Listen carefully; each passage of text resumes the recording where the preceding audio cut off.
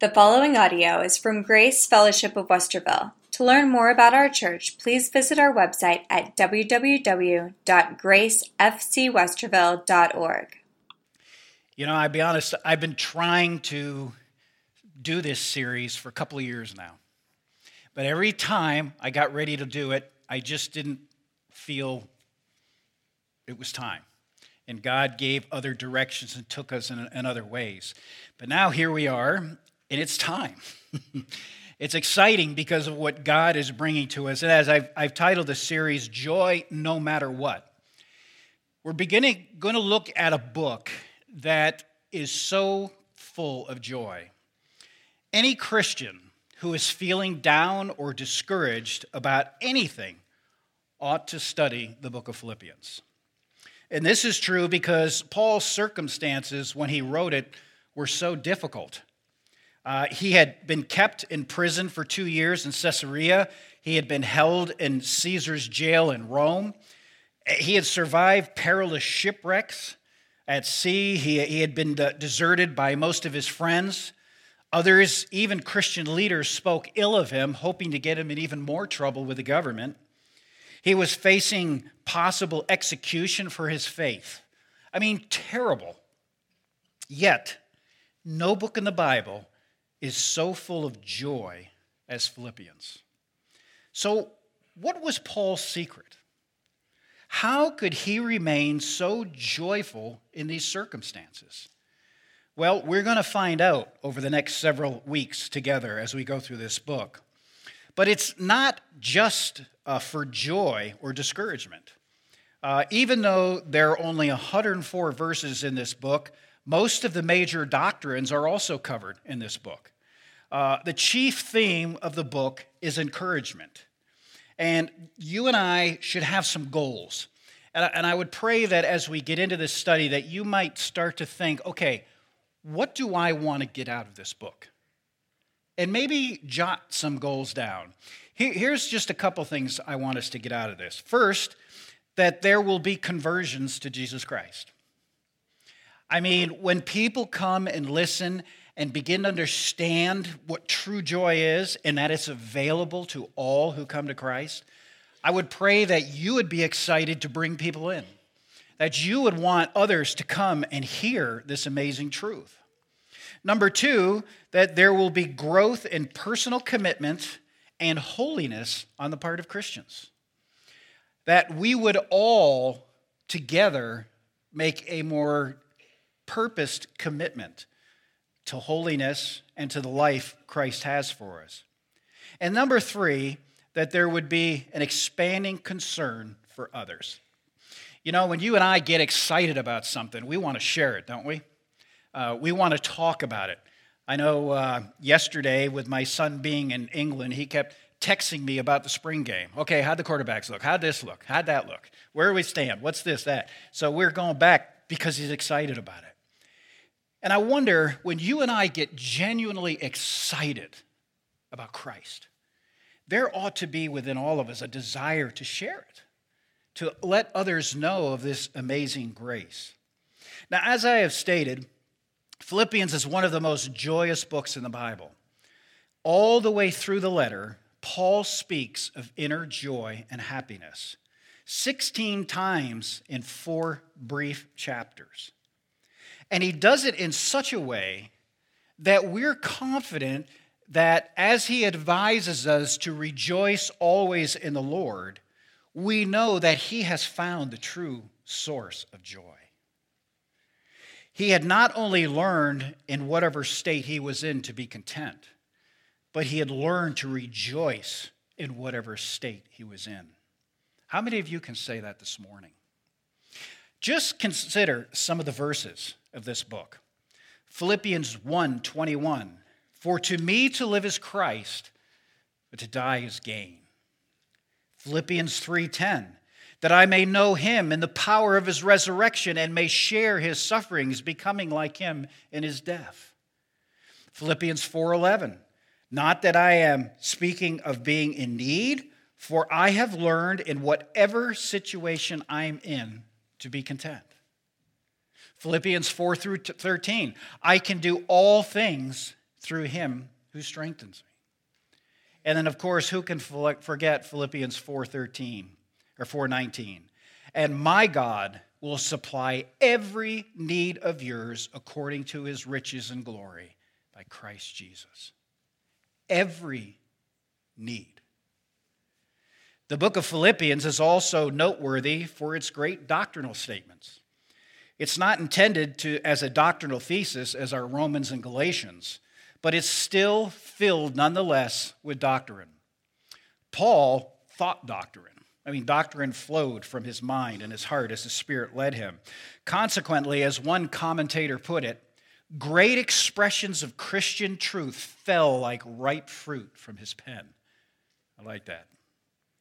We find the whole argument of Romans found in one verse where Paul writes of his desire to be found in Christ. Philippians 3:9.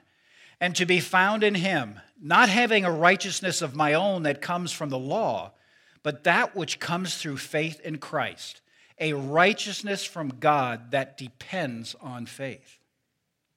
The sum of his teaching about the resurrection in 1 Corinthians 15 is found in Philippians 3:20 and 21. But our citizenship is in heaven, and from it we await a Savior, the Lord Jesus Christ, who will transform our lowly body to be like his glorious body, by the power that enables him even to subject all things to himself. When you stop and think of the reality of that statement, our citizenship is in heaven. You see, this life is all we know, but this life can raise us up or bring us down. But when you understand that this isn't our citizenship, we're just passing through. When you know Christ as your Savior, you're being prepared now for an eternity with him. That's what life is all about. And so we're going to be changed, have a body like his. Just allow those thoughts to permeate you as we go through this study. And of course, the greatest doctrinal passage about Christ in the Bible, I believe, is found right here in this section, in Philippians 2, beginning in verse 5. Just look at this. Have this mind among yourselves, which is yours in Christ Jesus, who, though he was in the form of God, did not count equality with God a thing to be grasped, but emptied himself by taking the form of a servant. Being born in the likeness of men and being found in human form, he humbled himself by becoming obedient to the point of death, even death on a cross. Therefore, God has highly exalted him and bestowed on him the name that is above every name, so that at the name of Jesus every knee should bow in heaven and on earth and under the earth, and every tongue confess that Jesus Christ is Lord, to the glory of God the Father. What a powerful section about Jesus Christ. Now, in a very special way, the book of Philippians also reveals the mind of Paul. Paul's mind was filled with peace, and he rejoiced in the preaching of the gospel. Now, you have to remember that Paul is writing this letter in the last years of his life while facing the prospect of imminent death because of his stand for Christ. Except for Timothy, a few old friends, and Epaphroditus, who was about to deliver this letter to Macedonia, Paul was all alone, and in time was forgotten by most. Proof of this is in the fact that when Onesiphorus, a visitor to Rome, tried to find Paul, nobody could tell him where Paul was. Just imagine this. The Apostle Paul, that great statesman for Christ, author of so much of the New Testament, was forgotten and left in a dingy, dirty prison. So, what is the secret of joy? Why did Paul have joy in a place and time like this? And why do so few people have it today? What was Paul's secret? Well, the secret is a simple one. Paul filled his mind with Christ. Now, I have read somewhere that the brain can't think of two things at the same time. You can't be thinking about the pain in your back and chocolate cake at the same time. Similarly, You can't be thinking about your problems at the same moment you're thinking about Jesus Christ. And this Paul knew. He knew it theoretically, and he knew it practically. Consequently, he filled his mind with Christ. So you really begin to see that when things went awry for Paul, instead of dwelling on the problem, he looked to Christ. Lord, what are you doing? What am I about to experience that's your will? You know, you go into the book of Job and you find later on in the book very clearly that Job says that his problems came from God. Well, you know, in today's society, we don't like to hear that. All we want to hear is that God gives good things and everything's wonderful. But God works just as strongly in trials as he does in joy. He works just as strong in difficulties as he does in success. And Paul knew that practically and spiritually. We see this most notable in the number of times Paul speaks of the name of Christ. I mean, did you know that the name of Christ or Jesus Christ occurs 17 times in the first chapter alone? I mean, that's almost once every 2 verses. Paul speaks of joy many times, but even this is overshadowed by the number of times he mentions Christ. Paul longed to know Jesus, and he longed to know him well. He had achieved many things, humanly speaking. He was a noted rabbi. He was a natural-born leader. He had been educated by Gamaliel. He was brilliant. He had achieved so much. And yet, listen to what Paul says about his achievements. Philippians 3:8. Indeed, I count everything as loss because of the surpassing worth of knowing Christ Jesus my Lord. For his sake, I have suffered the loss of all things and count them as rubbish in order that I might gain Christ. The ESV uses the word rubbish. It's a very nice way of saying dung. And you know what we call that today. He counted all his achievements as waste compared to the excellency of Jesus Christ. So how much we need that today? There are so many points of interest in Christendom today. Everyone argues what's important, but Paul makes it clear that there is nothing more important than knowing Christ to the full. Like Paul, the more you know Jesus Christ, the more you know true joy. The more you know Jesus Christ, the more you know contentment. The more you know Jesus Christ, the more you know peace. This is the secret of a happy, fulfilled life. You see, joy is not a trouble-free life. Joy is knowing you've got an answer in the midst of it. Joy is not eliminating your problems. Joy is knowing that when the problems come through Christ, they are going to be great stepping stones to greater things. It's not the power of positive thinking. It's the power of positive surrender. And that is what moves God's people. And that's where we're headed in this study. And then we come to the mind of Christ.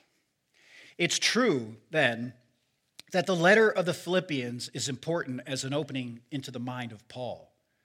But what is even more important is that it gives us an opening into the mind of Christ. Few sections in the Bible give us a comparable picture. There is nothing like this in the great doctrinal books. They tell the meaning of Jesus coming and the significance of his life and ministry and death and resurrection, but they do not tell us much about the workings of Christ's mind. These insights are not really given in the Gospels either, for these are records of what Jesus said and what he did. And certainly, looking at that, we can have an idea of what's in his mind. But when we have to find out what moves in Christ's mind, there's no better passage than right here in Philippians 2. Just listen to verses 5 through 8. Have this mind among yourselves, which is yours in Christ Jesus, who though he was in the form of God, did not count equality with God a thing to be grasped, but emptied himself by taking the form of a servant, being born in the likeness of men, and being found in human form, he humbled himself, becoming obedient even to the point of death, even death on a cross. So here we have Jesus Christ, God. Colossians tells us that he created everything, and by him all things consist. In other words, he not only created the universe and everything in it, including you and I, but he also holds everything together. And nothing happens apart from his will. And here he is sitting in royalty in the glories of heaven with God the Father and the Spirit. But because of his love for you and I, and because of the Father's great joy that our sins be paid for, Jesus humbled himself. He didn't have it in his mind that staying in the form of God was more important than taking on the form of man and coming for you. He, the God of the heavens, humbled himself, and the Creator became the created and walked on this earth. These verses tell us that Christ's coming to earth involved two things that were in his mind: humility and obedience. In practice, humility consists of two parts. First, relinquishing what we have, and secondly, often receiving something that is generally regarded as inferior. Now, get this. In our humanness, we think we know what's best for us. So we're reluctant to give up anything that we deem important. So surrendering ourselves to Christ in our mind seems to be leading us into a life that we won't like. But Paul tells us that Jesus laid it all aside and took the form of man. Now, I'm sure many of you have heard the illustration about how hunters used to catch monkeys. Monkeys are greedy creatures, and they can be caught by a combination of curiosity, greed, and ingenuity. And what they used to do is they used to take jars and they would fill them with brightly colored beads, and they would anchor them firmly into the ground. The monkeys would come along, they'd see the beads and they'd want them, and they'd reach into the jar to get them, but with their full hands and a big fist, they couldn't get their hands back out of the jar. Instead of letting go and maybe coming back at it, they would sit there because they didn't want to let go of the beads until their captors came and put them in cages. You know, unfortunately, we're just like those monkeys. We become fascinated by some imagined prize, and we refuse to let it go, even if it destroys us. Jesus was not like this. The Bible says that Jesus did let go. He laid aside the glories of heaven. He relaxed his hand, as it were. He became man and died for you and I. Second, Paul says that Christ's emptying of himself also involved obedience to the Father. Christ died in obedience to the wishes of the Father. Now, did you ever think that it was obedience that carried our Lord to the cross? It was love for sure. In fact, we read in Galatians 2:20 that Christ loved us and gave himself for us. But it was also obedience, an obedience that did not always come easily to him, as the struggles in Gethsemane show us. Christ was obedient. And because he was obedient, Philippians 2:9-11 says, "Therefore God has highly exalted him and bestowed on him the name that is above every name, so that at the name of Jesus every knee should bow, in heaven and on earth and under the earth, and every tongue confess that Jesus Christ is Lord, to the glory of God the Father." Because of humility and obedience. Let me ask you something this morning. Does your knee bow? Does your knee bow to the will of God in humble obedience? You see, we struggle with the fact that surely we know what's right for us. But God is the author of what's right for you. And He is the one who, if we obey completely, will lead us to mountains we never knew existed. And this is what Paul wants to get through in the book of Philippians. This is why Paul said, look, folks, I've learned that whatever state I'm in, to be content. Well, who can be content in prison? Who could be content being shipwrecked? Who can be content being whipped to an inch of his life by a cat of nine tails? Who can be content being forgotten when you've done so much to minister to so many people? Paul's joy was in Christ and not himself. And what is it we're always talking about here? It's not about me. We live for Him, the point of which we were created. And Paul embraced that. He understood that. And he was so passionate about it that he wanted to know Christ even in his death and suffering. What an amazing opportunity that is laid before us. And what about the mind of you and me? We've looked at the mind of Christ and the mind of Paul briefly. But does Philippians speak of your mind? Well, yes, it does. For in the very section that speaks of the wonderful mind of Christ, Paul writes in Philippians 2:5, have this mind among yourselves, which is yours in Christ Jesus. I think the King James says it better and more clearly. Let this mind be in you, which was also in Christ Jesus. Christians, think like Christ thought. Desire as He desired. Live your life as He lived His. Let Him be your pattern. The mind of Christ and the mind of the believer should be one. Jesus is the pattern. We should be like Him. For Jesus, that meant emptying self in obedience to God the Father. For us, it means centering our lives on Jesus Christ.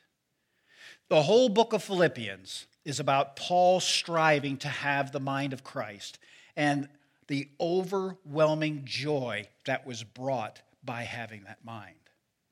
And that should be your goal and my goal. And so what this study in the book is going to require of all of us is we're going to be having to ask ourselves a question every day. Am I willing to give up what I think is right in order to embrace what Christ says is right? Am I willing to give up the pattern of my life if it's in conflict with the pattern Christ has for me? Remember, before the foundation of the world, God ordained that we should bear fruit and that we should walk in it. And so there is a reality brought clear in Scripture that for all of us who seek Christ, there is a life already set aside for us.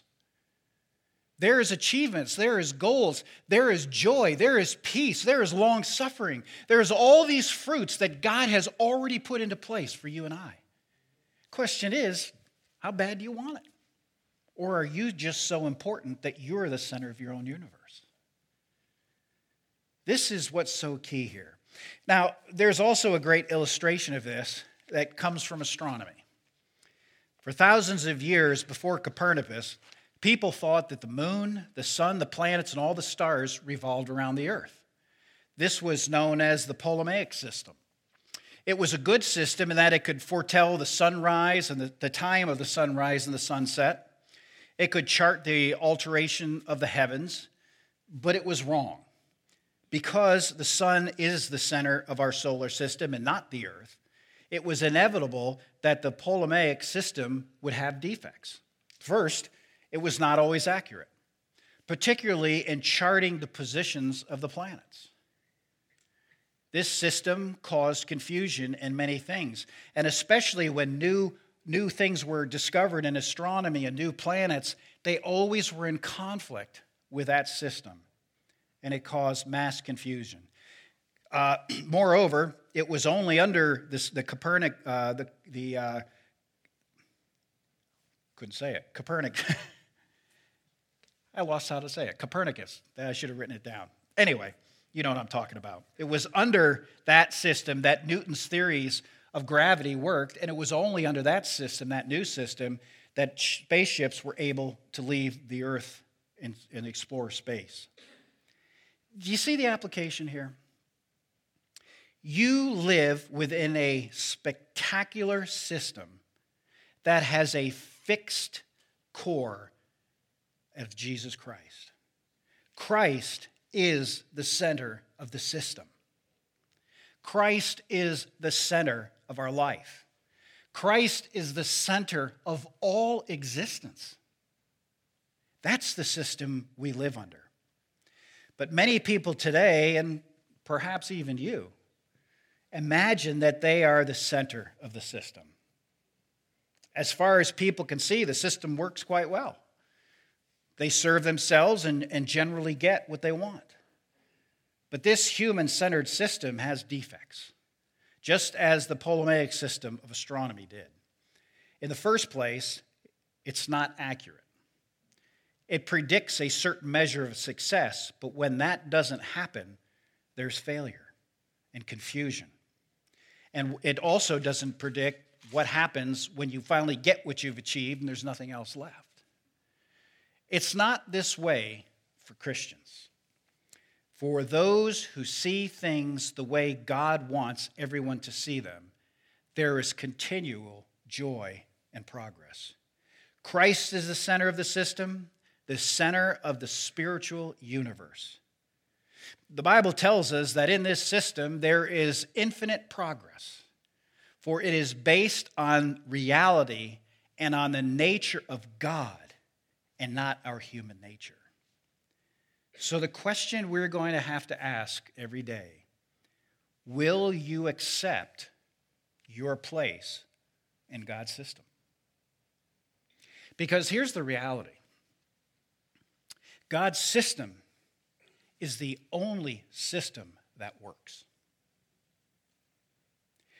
We see all kinds of achievement and progress in this world. We see so many and varied opinions on life. We see one person advocating this, another advocating this. Everybody has a way, but there's only one that's right, and that's Christ. And when you just stop long enough to realize and evaluate that if I have truly accepted Christ as my Savior, I'm going to be in that system for eternity. Why do I want to live any other way? Why would I try to take matters into my own hand and go my own way?